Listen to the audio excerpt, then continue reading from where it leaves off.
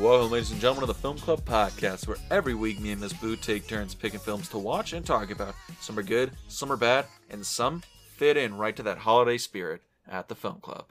Are you excited? I'm very excited, because we're talking about Gremlins 2, the new batch today. Yes, this is fitting in with our last episode for the holiday seasons, because last week we watched Gremlins, and now that we're on Gremlins 2, because logically that's where we have to go. Exactly, you can't have one without the other. Now, I'm trying to figure out my feelings on this movie. I think I loved it, but I'm not sure. I liked it. I mean, it felt very much Looney Tunes. Yeah. Let alone we open with Looney Tunes. Yeah. Which I'd forgotten about.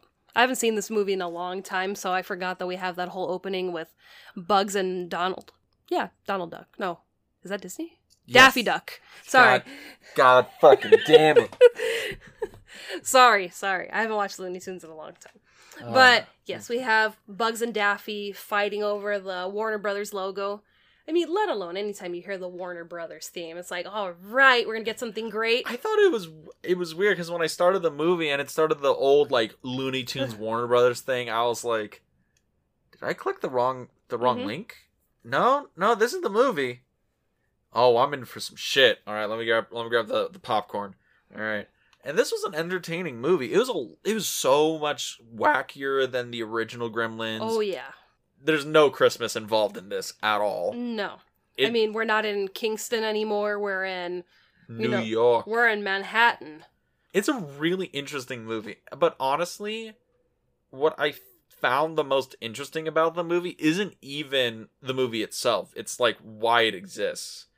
So do you know the story of Joe Dante's becoming Orson Welles about this movie? No, I don't. Okay, so the first movie, if you people out there do not know, was a massive fucking hit. Yes. 1984, it was one of the top grossing films of that year. It, I think, made 10 times its original budget, and people wanted a sequel. They asked Joe Dante to come back on and make a sequel, and he said, "Nah, I'm good. I don't want to make more Gremlins movie." So they were like, all right, fine, we're going to make a better one with blackjack and hookers. But they really couldn't. They tried to get Chris Columbus to direct it. They tried Spielberg to direct it himself, because he was the producer. I think they even brought on, like, Francis Ford Coppola. Like, they brought on, like directors to do this. And all of them were like, nah, I can't really do this. They get, like, halfway through the script, and they're like, I'm out. And then they came back to Joe Dante. And they said, we need a Gremlins 2. You're the only one who can do it. And he said, on one condition. The condition where they're just going to say no, so they'll leave me alone. Yeah.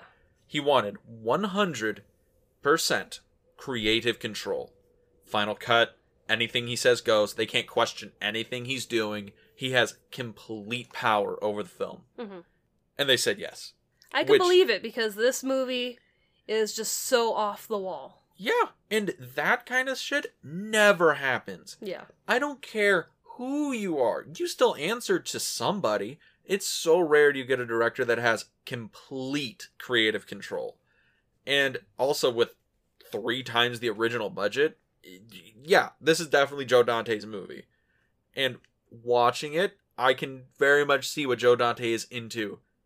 Old schlocky horror flicks, definitely into the Looney Tunes, kinda into redheads. I got the whole movie. Yeah. And it was also interesting that, we have that spiel with the Looney Tunes at the beginning of the movie. Mm-hmm. And Daffy makes a point of saying, you've been hogging this for 50 years. Well, that joke's in there because Warner Brothers and Bugs Bunny were celebrating 50 years together.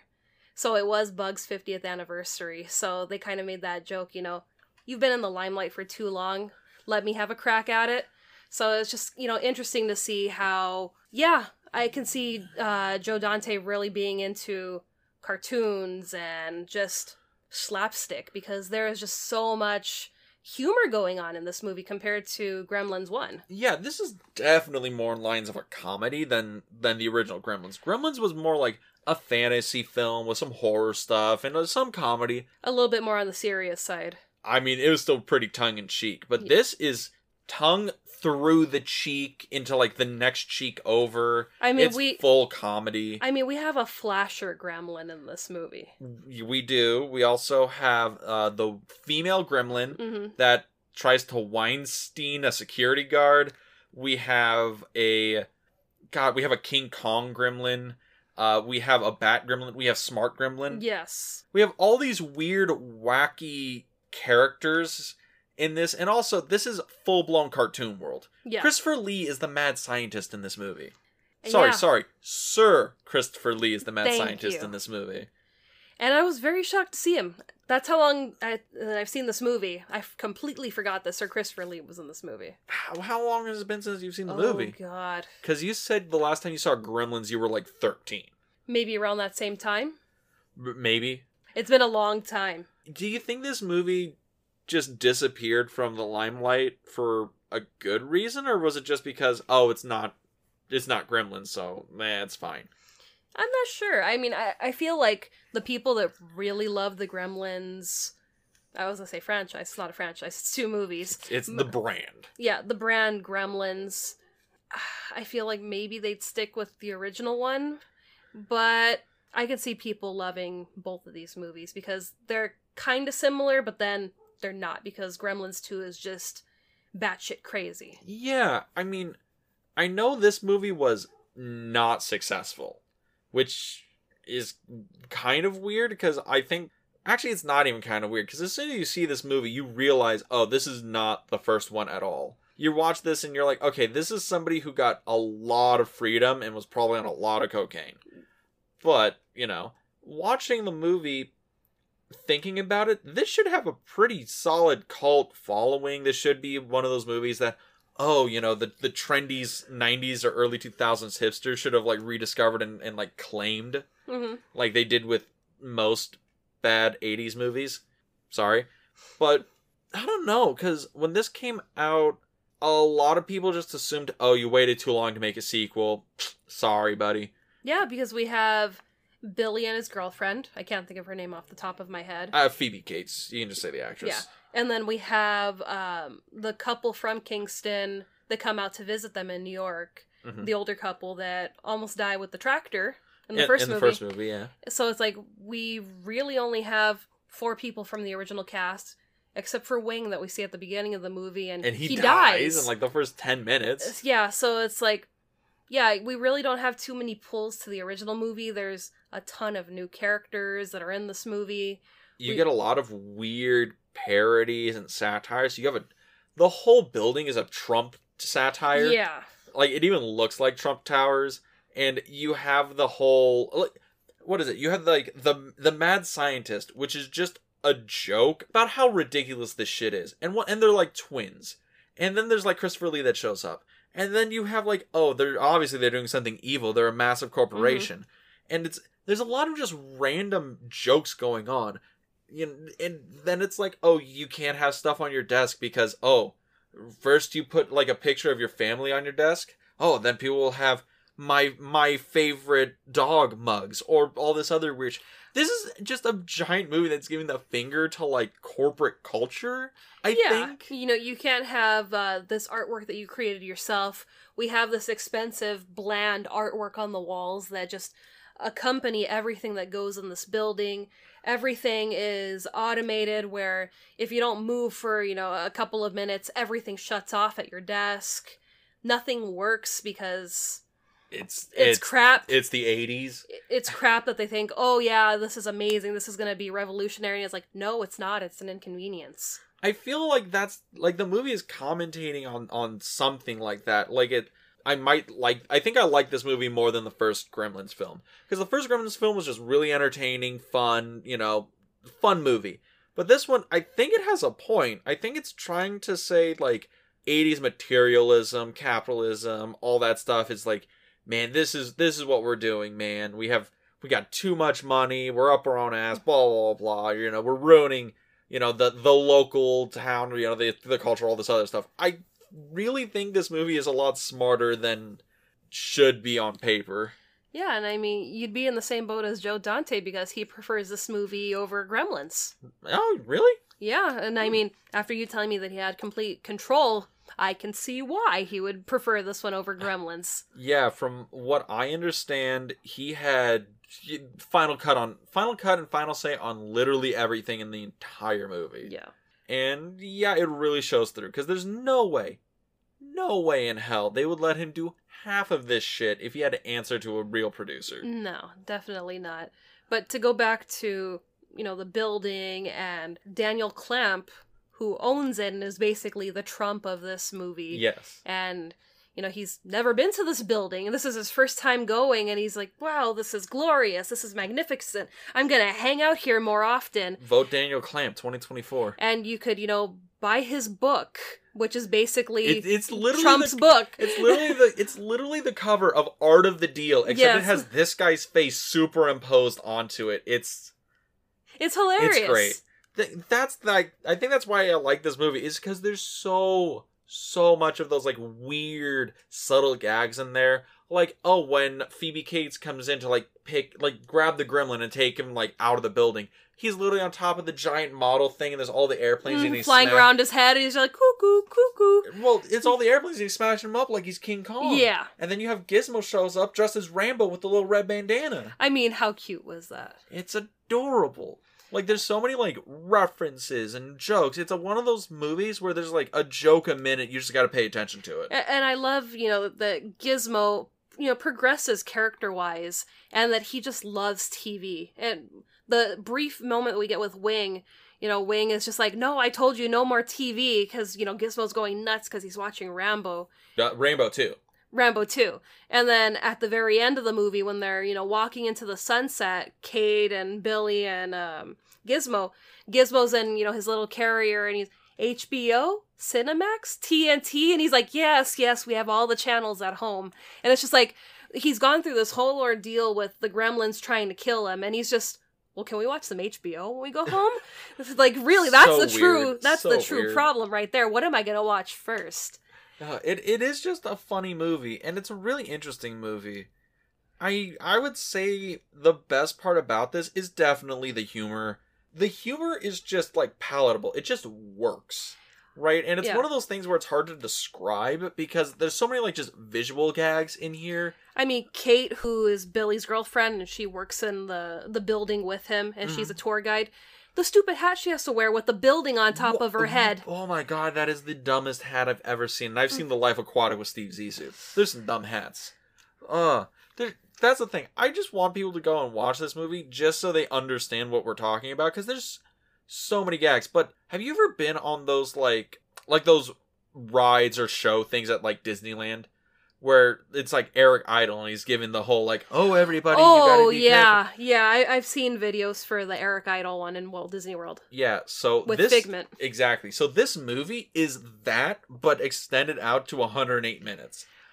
That's kind of what it feels like. There's all these little gags and joke things in it, it's a Muppets Looney Tune thing. Yeah, that's how it felt to me. We're watching Looney Tunes meets the Muppets. I mean, let alone my favorite scene of this movie has to be the ending where the smart gremlin starts singing New York, New York. Oh, okay, that's good. I like that one. I mean, it's New York, New York. It feels very much like New Year's Eve. They're throwing a huge party. They're just, transitioning into different parts of pop culture, and it's just what is going on? And this is amazing. I don't want it to end, because it's just so funny. Yeah. I think this movie just works so much better as a comedy. And I had to look up who does the voice of the smart gremlin. Yeah, who does that voice? Because it sounded so familiar. Well, it's Tony Randall who does the voice of him. But for the life of me, I thought it was Mel Gibson.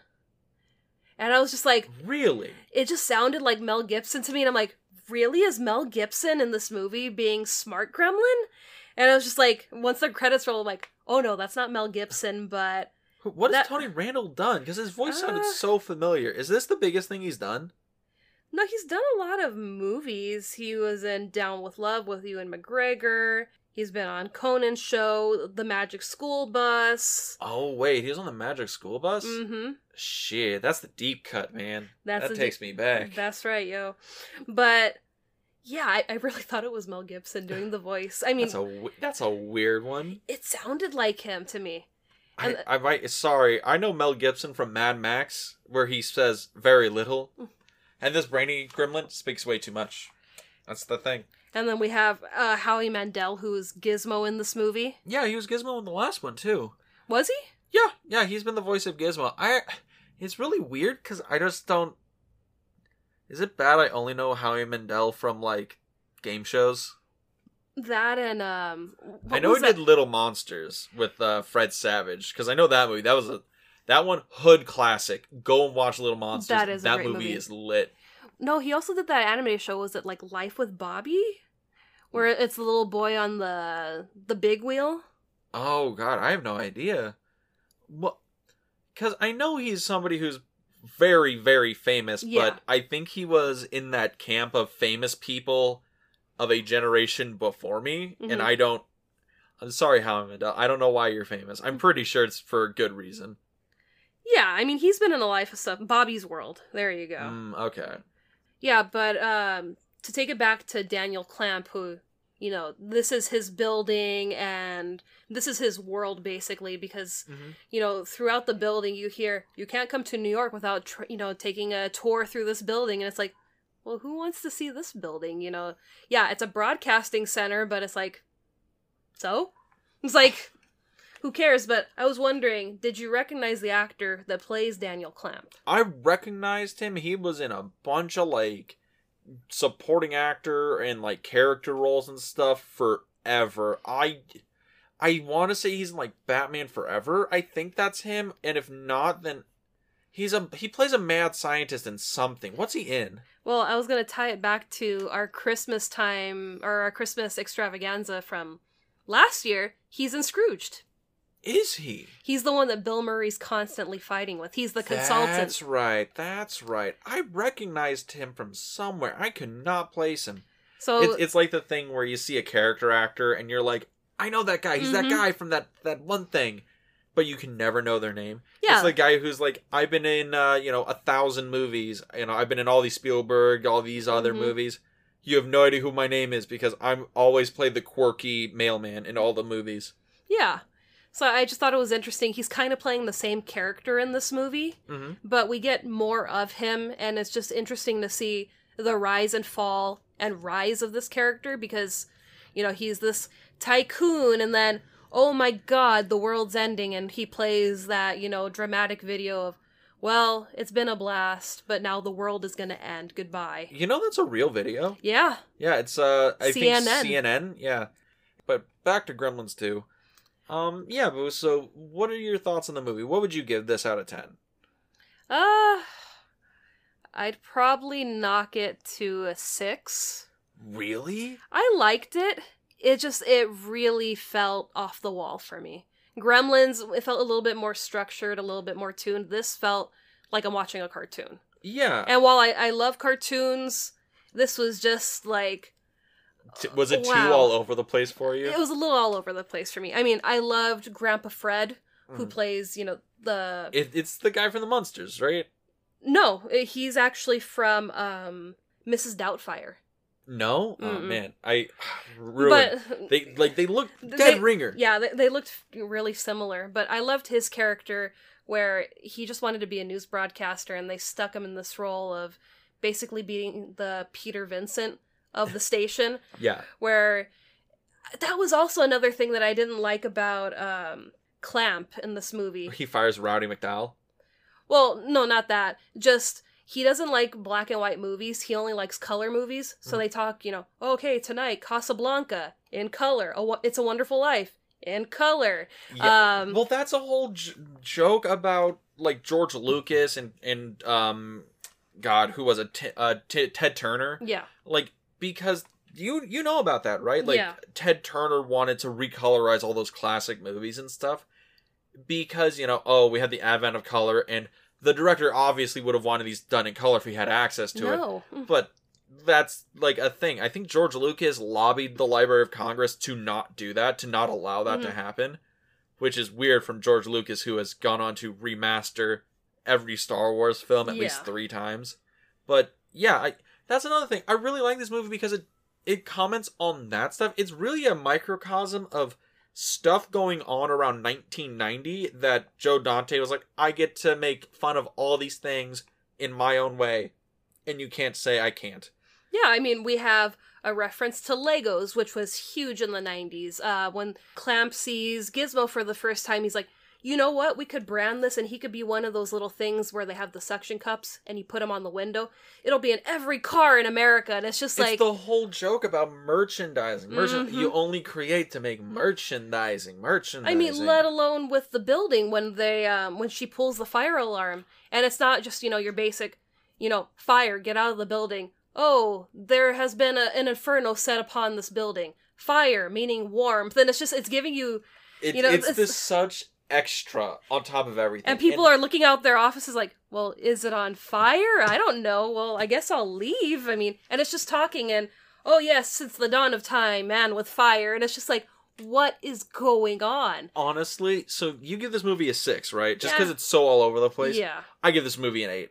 Like you gave Gremlins an 8 last week, and I was like, I can give it a generous 7. 8, yeah, I can see that for pure entertainment. This, solid 8. This movie is funny, it's weird, I think it has a point, it's commentating on stuff, and it works. At least I think it works. Is it all over the place? Yeah, it's a little all over the place, but it all kind of comes together. It does, and I mean, the ending is so much fun. Yeah, and I love Grandpa Fred because we see him as this guy that's stuck in a role and wants to be something else, and he's like, well, the Gremlins are kind of taking over. You know what? You guy that has like the tons of cameras hanging off of his neck, you're going to be my cameraman and we're just going to commentate and we're going to go look at the Gremlins and talk to them. And Clamp at the very end, he's like, you know what? You're going to be my newscaster at 6. Go get some better clothes. And Grandpa Fred's like, okay, our next piece, how much does it cost to buy a new wardrobe in the city of Manhattan? We'll get back to you later on that. Exactly. The end of the movie still ends with all these one-liners, even if it's trying to be like heartfelt, because that's the point. It's like, yeah, this is ridiculous. It's fine. It's a movie. Just go home happy. Yeah. But yeah, Boo. And you do feel happy after this movie because, the day is saved. Gizmo's going home with Billy. And then we have, we do have the girl gremlin that survives. And tries to Weinstein the security guard. And he doesn't seem to mind at the very end. Doesn't seem to mind at all. At first, he's kind of like, oh God, no. And then he's like, well, she kind of cute, though, so... She kind of fine, though. Yeah. But I think that was one thing that also caught me off guard when they were doing, like, New York, and their whole performances, when they did Rhapsody in Blue.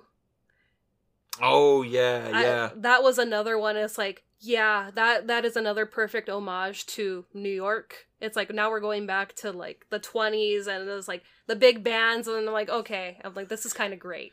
Yeah, the ending of the movie is fantastic. It really it ties the room together. It does.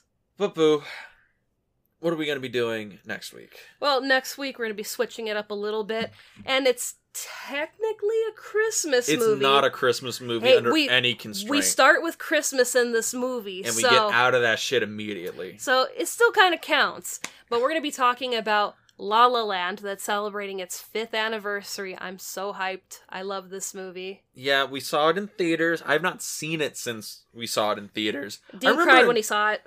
Huh? Oh, yeah. Well, the ending of the movie, it kind of got me, but I'm an easy crier.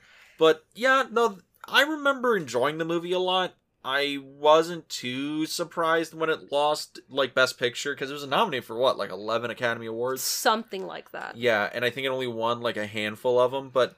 Yeah. Looking back on it, I'm going to be interested in revisiting it to see if it still holds up, because I've seen a lot of people say it is not nearly as good the second time, so I'm excited to give it a watch. And I've seen it a bunch of times, so you'll hear our 2 differing opinions next week. But if you want to listen to us on a different platform than you currently are, you can find us on Anchor FM, Apple Podcasts, Spotify, and also YouTube. Yeah, you can find us on our YouTube channel, In the Frame. That's right, In the Frame on YouTube, where you can watch this podcast, the Film Club podcast, as well as the other podcast I do, the Film Odyssey, where me and my brother are going through the AFI Top 100 films of all time, and we're talking about them one at a time. And some still hold up, some really don't, but I think you guys should check it out. It's a really fun podcast. But Boo, we'll see you next week at the Film Club. Have a good week, everybody. That's all, folks. Da-da-da-da-da-da.